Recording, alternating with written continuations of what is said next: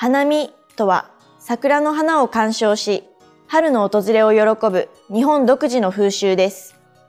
日本全国に分布している桜は3月下旬に九州、その後は次第に北上し、5月上旬には北海道で開花します。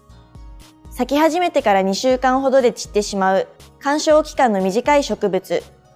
桜は古来から日本人の季節感や美意識を語る上で外すことのできない重要な花と言っていいでしょう。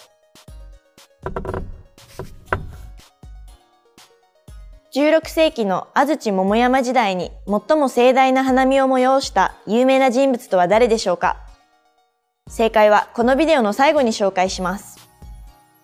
花見は桜を鑑賞しながら持参した花見弁当を食べたり、酒を飲んだりしながら歓談する風習です。日本の半分以上の地域では桜の開花時期が毎年4月になり、企業や学校などの年度始めや新学期と重なります。ですから、花見が新入社員や新入生を迎えての歓迎の宴会になることも少なくありません。青空に映える薄いピンク色の桜を見ながら、暖かい春風に吹かれ、美味しい弁当に舌包みを打つのは春の楽しみの一つです。多くの人が楽しみにしている花見ですから、事前に準備が必要です。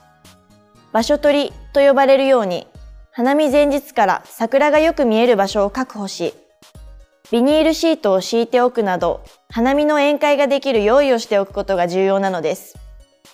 当日は弁当や酒を持参して、確保した花見の場所に集まります。桜を鑑賞しながら歓談したり、カラオケに興じたりと盛り上がります。花見は昼間に限ったことではありません。夜に花見をすることを夜桜見物と言います。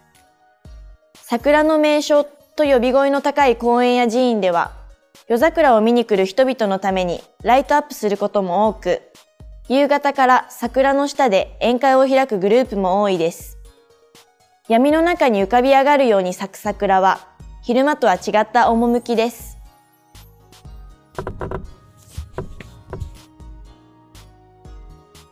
花見といえば花見団子。この団子は直径2センチから3センチの団子が3つ、串に刺さっていて、3色の組み合わせが一般的です。一番上のピンク色は桜、真ん中の白は雪を、一番下の緑色の団子はよもぎを表しています。さて、ここでクイズの答えです。正解は豊臣秀吉です。京都の醍醐寺に息子や妻などのほか、諸大名からその配下の者まで、約1300名を従えて盛大に花見の宴を催したという記録が残されています。この醍醐の花見と呼ばれる大掛かりな花見見物は、歴史上大変有名です。これに倣って、この醍醐寺では、毎年4月の第2日曜日に、包帯講花見行列が行われています。いかがでしたか？初めて知ったことはありましたか？皆さんの国では花見をしますか？何か面白い習慣はありますか？ぜひ japanesepod101.com のコメント欄で教えてくださいね。それではまた。